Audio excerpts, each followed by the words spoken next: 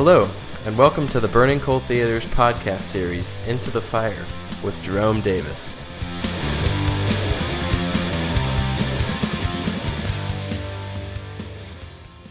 Hi, this is Jerome Davis. I'm the Artistic Director of Burning Coal Theater Company, and I'd like to welcome all of you to another of the Burning Coal Theater Company's podcast series, Into the Fire, a podcast on all things theatrical, with today's guest, Randolph Curtis Rand, who will be playing the title role in King Charles III by Mike Bartlett, April 12th through 29th here at the Murphy School. Randy, welcome. Thank you.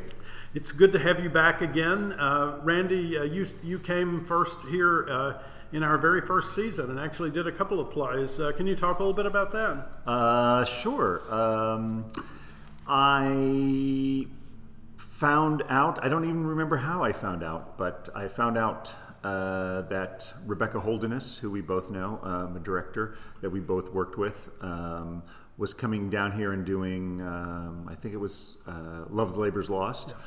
Yeah. And I had done the play before and had played the part of Don Armado, and I think both of those things are pretty remarkable in themselves. That actually somebody that had ever done it, that had ever done it before, role, yeah, or that somebody had ever done it before. Right. And I called up Rebecca and asked her if I could. I should say I liked the play a lot, and I liked that part a lot. So I had done it with Karen Coonrod the first time I did it. And who ran a company in New York for many years? Yeah, in New Jersey, and in New Jersey before that, called Arden Party. Arden Party, yeah. And so I called her up and asked her if I could do the part, and she said yes. So that's how it happened. And I remember I was living in Fort Greene, Brooklyn at the time, and the fellow Xander. Stefano. Stefano, who was also in the show, drove up in his car, and I ran down with my bag and put it in, and we drove down here. No kidding. And we drove in time for the read-through. Okay. We made a straight drive from Brooklyn to here. Xander was not in Fort Greene, I presume. No, he was No. somewhere else in New York at the time. Yeah. And I think he's in maybe Georgia now, or is he? Alabama, something like that. Oh, I didn't know that. He's teaching at a college there. Oh, the last I had contact with him, was when he was in L.A. In L.A., yeah. For so long. He took a job teaching at a college. I think it's actually Alabama. Huh. And as far as I know, he's still there. Xander, if you're listening to this, get in touch. Say hello. Speaking of unusual occurrences, if you happen to be listening to this podcast. And then you continued with us. And so you were maybe the only actor. I guess David Henderson would be the other who did more than one show in our first season, because you came back for Pentecost as well. That's right. I forget that was still the first season. Do you remember the photographer that came to shoot a rehearsal of that? Do you remember that incident? No. There was a guy from the News and Observer. He was a stringer. He was not a full-time person, but he came and he said, "I've only got a half an hour because my daughter's got a swim meet I have to go photograph. so I'm only going to shoot for half an hour, and then I've got to run out." So he started shooting at the beginning of the rehearsal, and a half an hour in, he left. And we rehearsed, and around 10 o'clock, he came back. And he said, "I just had to see more of this. I just couldn't stay away." And so he came back to shoot more. And I thought, okay, well, maybe we've got something going here. Yeah. That was fantastic. I completely forgot about that. Yeah, I don't remember that at all. Yeah. Well, it was a fun first year, and very much a seat of our pants first year. But you've been back many times over the years. You have written pieces for us, and one of which was Uncle Tom's Cabin, your own adaptation of Uncle Tom's Cabin, which you and Douglas Carter Bean did at the drama department. Is that correct? That's right. Yeah. That actually came about through Doug Bean. He wanted to do a melodrama, a 19th century melodrama, and so the way drama department used to work. Another theater company I used to be involved with that no longer exists. Yes. There's a trend there I'm sensing. And is that we used to sit around in Doug's living room and read plays, and anyone could bring something in to read, and but that company was kind of the opposite of most companies, because most companies, you start a company in order. So you're doing something, you're just out of college or something like that, and so you're doing something and you're finding your artistic voice and you're building an audience and all that kind of stuff. And eventually you want an agent and be famous and things like that. So the drama department started because it was because we were all of Doug's friends. Everyone had a career already. Mm-hmm. And it was people like John Cameron Mitchell and Peter Frechette and what's his name? The guy that wrote What's Eating Gilbert Grape. Interesting. He was a part of it too, and so Cynthia Nixon. How many were in the? Oh, really? Cynthia Nixon was. How many people were in the company altogether? Well, altogether, I don't think we ever had a full photo shoot of everybody, but it was big. It was like over 20 people. Over 20, so, and so many of them would gather in his. And somebody brought something in. Peter Hedges. There we go. Peter Hedges would bring something in. We did a reading of Peter Pan that I directed, and Peter was like, he wanted to be he just wanted to be one of the Lost Boys. That's what he wanted to do. He was so determined. And we would sit around and we would read things, and then if something sort of struck our fancy, Doug and the person who really ran the company was a guy named Michael Rosenberg, who has just moved from, he was the big fundraising guy from La Jolla, and he's now moving to, I think, the Wilma. No, not the Wilma, the Walnut. The Walnut Street. I think that's where he's going. Anyway, no, I'm sorry. I'm so sorry. It's the McCarter. At Princeton. Yeah, he's going to the McCarter. But anyway, he was our company manager, and he really ran us. And he did it very, very well. But Doug Bean's aesthetic is, at least as far as I know, is quite light and frothy and in the best possible way frivolous. I think. And Uncle Tom's Cabin is not any of those things. Well, how did that happen? That was a little. That was me, and then I have to say it was Doug and Michael just kind of supporting me in that. When I told a couple of friends of mine that we were doing this reading of Uncle Tom's Cabin, and we started with, I think the name is Aiken, George Aiken's, which is the most known or done 19th century adaptation of Uncle Tom's Cabin, stage adaptation. And I told a friend we were doing it, and she said, "Well, Uncle Tom's Cabin isn't a play. It isn't even a book. It's like a phenomena, And that led to research, and then that led me to get this kind of idea that maybe the piece would be more about, or as much about, the history of Uncle Tom's Cabin as it was the story.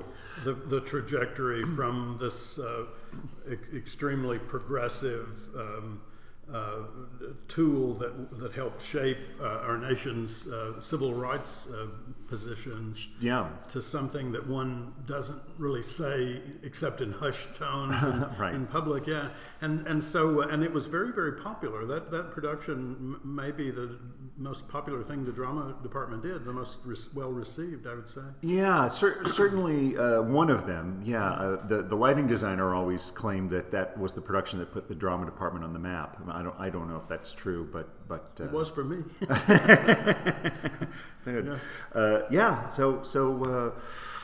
They supported it, and they saw how we were doing it and the direction it was going in. And I don't know if they, I don't really know what they were thinking about it at the time, but they kind of said, just go ahead, and they gave us the time and the space to about a year to actually develop the script. I worked with a person named Florraine Kay. Yeah. So and then they produced it amazingly, which was the very really successfully surprising thing. Yeah. Did you follow it? I'm going to continue down this path just a little bit longer. Did you follow the press about it after the fact? Are you aware of all of that? That there would be reviews of other plays in the New York Times that would begin with sentences like, "Well, it's no Uncle Tom's Cabin," but are you aware of that? Of course not at the time. We were at that time in excuse me, in the New York Times. There was a review section, and then there was a weekend section that used to recap things, and they were written by different people. And the reviewer had in New York had been Vincent Canby, and he was now doing other things. And so Ben Brantley, who was pretty new in the position, and who was from North Carolina, I think. Oh, really? I didn't know that. So. Yeah. So is everyone. Billy Crudup, who was also a part of the William the Ivey company. Long is Tower Hill. Yeah. Oh yeah. Well, his former assistant was our costumer, Jonathan Bixby, who then went on and did Urinetown. Yeah. That was his big thing.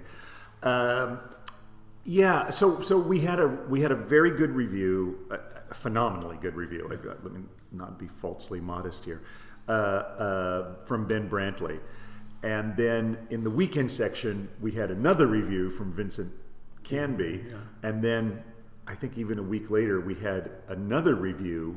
Not in the theater review, but from Margot Jefferson, right? Which was that was an amazing African American lady who no longer, I think, writes for the Times. That's true. Yeah.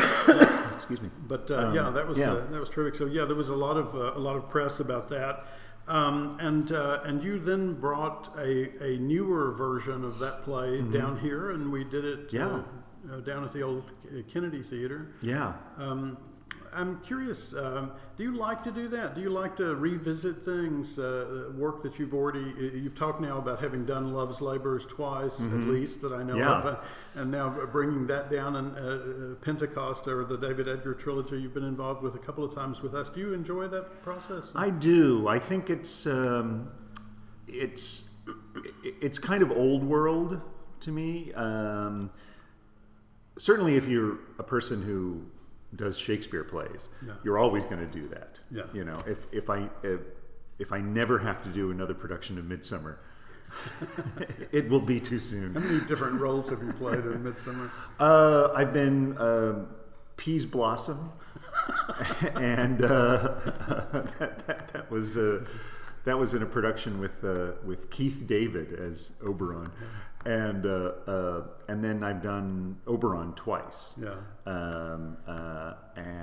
And then I think in college I probably pushed set pieces around for a production or something like that too. So if you're doing Shakespeare, you're bound to do it several times. I think I've done Twelfth Night like 2 or 3 times now. So. Sure. So that you're used to it that way, and there used to be this kind of thought earlier, I'd say in the 20th century, that you revisit these plays constantly to hone or perfect something. You always if you follow the all those actors from the earlier part of the 20th century, the Michael Redgraves and the Laurence Oliviers and all that kind of stuff, and you always see them you always see them Laertes in Hamlet, right. And then the next they play Hamlet, and they play Hamlet. You play Hamlet for about 10 years, and then Claudius, and then finally Polonius. And that was great, and I think probably because of film, that's less done anymore, and everyone kind of thinks, I did that. Although the British still think of it in that way. Anthony Sher graduating from The Fool early in his career to Lear most recently in his career, and a number of the big roles in between. I think that's right. We tend to think of it as one and done. To use a basketball term, we're we're going to say we did Romeo and Juliet so we can put it on our resume, and then we want to get something else on there. We certainly don't want to have that on there more than once. So. But I think also that it comes out too in just a very practical sense of if you're doing the theater, you never have enough time, and so if you've got 4 weeks if you're lucky and you have 4 weeks of rehearsal, then especially a new piece, then the idea of revisiting is exciting to me, because you get another chance to relook at the text and things like that. With something like Uncle Tom's Cabin, where it ended up being very personal, and a very personal reflection of my thoughts on race at the time, and this has come up a couple times, because even recently people have asked to see the script, and every time I pick it up, I look at it again and I say, if I was to do this now, how would it be different? And I think there's kind of danger in that, because that moment, that's where I was at that moment, and that certainly has to have its own integrity, I think. Although the world changes, and every audience that comes into a room in a given night brings the world up to date with it, assuming it's a discerning audience. That doesn't always necessarily follow, but you and you have an interesting background. Your parents are from a very broad, diverse swath of humanity, are they not? Yes. I mean, they were both Midwesterners, born and raised in the Midwest. But my biological father was of Mexican heritage. I always have to be very, say that that qualifier, their heritage. I don't think he spoke Spanish at all, or anyone in his family probably even spoke it.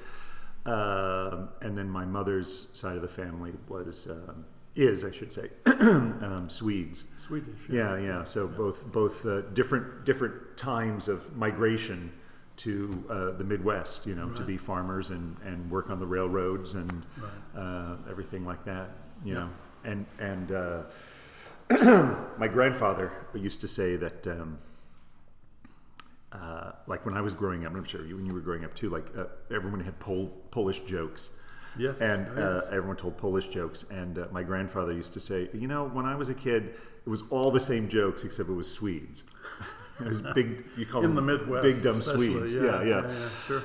Because their accent sounded different, or their hair color was different, or something like that. Yeah. So writing has been a big part of your life, and not only Uncle Tom's Cabin, but you also adapted Tartuffe for us very early on, and A Doll's House as well, which were both very successful productions at our theater. I don't know did you see either of those productions? I didn't. I don't think I did. Yeah. I was supposed to direct the Tartuffe, if I remember correctly. Yes, yeah. And something happened. I don't know. It's another job maybe, or something. Yeah, it's often financial. Yeah. So. And I wasn't able to do it, but I think I even had the cast in place, if I remember correctly, and I think it was Emma Griffin who eventually came in and did the show. Yeah, That's right. That is correct. Yeah, and through that we got to meet Liz Beckham, who you introduced to our company, who would later play Scout in your production of To Kill a Mockingbird, right? Which was fantastic, as well as a number of other things here at the company over the years. So directing, playwriting, acting, and then not many people know this, but you and a partner designer friend of yours have a scene design concern, Snow. That's true. Yes, that's right. Tell me about Snow a little bit. Snow grew out of. I would say I started in this journey as a visual artist long ago, and I don't really do it anymore. But I had a urge to have my hand at it, and I thought, well, if I'm directing, I think of the space in sort of tandem with that, how I direct. Sure. So I worked with someone who actually is a visual artist and actually is a graphic designer. What is his name? His name is Mark Bovino, and Mark is, as you probably know, is a part of this wonderful theater group in New York called the Mad Ones, who are doing very, very well right now. And their last show, Miles for Mary, got picked up by Playwrights Horizons, and they just finished producing that. Okay. And they're a wonderful company. They develop all their pieces themselves. They write it. They create it. Lila Neugebauer is a company member, and she's a very quickly rising director, and she directs the pieces. And so Mark and during the day, Mark is a graphic designer. And so he and I work together on the sets, and to create the space, Is this so? That sounds a lot like the sort of classical definition of the Renaissance man. Is that something you deliberately aspire to, or is it something you sort of stumble into? Like I once heard Michael Moriarty actually talk on this very subject, and the thing I think that I took away from that was that he said, the Renaissance man is the natural state of man. To have all these interests and to understand the interconnectivity. As opposed to specialists. Yeah, and the specialist is in fact a 19th century invention. And like so many things that we're still clinging to. Yeah, exactly. That we're still stuck with. Like psychology. So I don't think of it as something that I'm purposefully going for, but I just have this interest, And the theater, it gives you that opportunity. It does, any of us, yourself included, right? Because you have built this thing, right? The Burning Coal, and that. I remember a buddy I had that took over a theater that Blake Robeson started in Vermont, and when Blake went on to the many varied and storied career that he has now, it's not Lost Nation, is it? No, that's a different one. Yeah, it doesn't even exist anymore at this company. And then the person who took over afterwards, and then I forget how long he had it. It might be 5 years, it might be 10 years, and then at the end of it, he said, it's time to go on and try something else. And he realized, from the directing and the producing, and I'm sure he was a performer as well, because you have to be, and the grant writing and the handshaking and the all that kind of stuff. He kind of realized that he was done with theater, and he was, I don't even know what he did, but he's now he's doing something else completely. But that's, if you're in the theater, you end up being that. All of those things, and it can be something that draws the life out of you in some ways. But then there are good moments, like for me, like watching your Charles in rehearsal the last few days. Which has just been eye-opening to me. I thought I had seen the definitive Charles when I saw Tim Pigott-Smith do it, but now I'm not so sure. So that's been really joyful. What haven't you done in the theater that you'd like to do? Make some money. There you go. Yes, I think we'll have to redefine what we mean by in the theater just a little bit there, Randy. It's hard. It's that's the other thing about the theater is, of course, unlike again the earlier part of the 20th century, it's hard to make a living in it anymore. And although there's a proliferation of theaters, right? There's some well over 500 theaters that belong to Theater Communications Group, which is an average of 10 per state in the United States, and of course those are not all spread equally across the country, but those are the ones that have a little bit more economic clout, I would say, and And then there's many hundreds just below that level, that are struggling to reach that level. Are we spreading our resources too thin? Is that why it's becoming harder to make a living, or what's going on? I don't know if I can speak to that really. I don't know if I have enough knowledge about that. I mean, it would be an easy target probably to say, film and other forms of entertainment are contribute to that, because the resources go someplace, and there's so much money to be had in film and television, certainly, but and also film and television is done very quickly. I think a lot of film people I know would say otherwise, but getting to the first go is difficult and time consuming. But once they start working, they have a tendency to rush through. Yeah, exactly, and everything is done. And if you're good, you come in with all your lines learned, and there's not necessarily much blocking because of the shots. The camera does that. The camera does that for you, and so it's done pretty quickly. And theater is an investment, both for yourself and the audience, and I don't think you don't do it, and you don't stay in it, and you probably don't last without a love, a real love and a real commitment to it, and say, I'm doing this, and you've got to call your agent and say, I'm actually going to go out of town for, It was my favorite. It wouldn't be a podcast here if I didn't quote Bruce Springsteen, who once said, I can't tell my courage from my desperation. And I always think about that when I think about is it love, or is it that I can't do anything else? And know that as soon as I walk out that door, I'm lost, Well, that's how, John Collins came up with elevator repair services, because he I think he was in high school. This might be wrong, but I think he was in high school, and he took one of those aptitude tests, and the test told him that he could be an elevator repair serviceman. Oh boy, I missed that test. Thank God. Randy, and Elevator Repair Services is another company. They still exist. Yeah, they do, despite your presence in the company.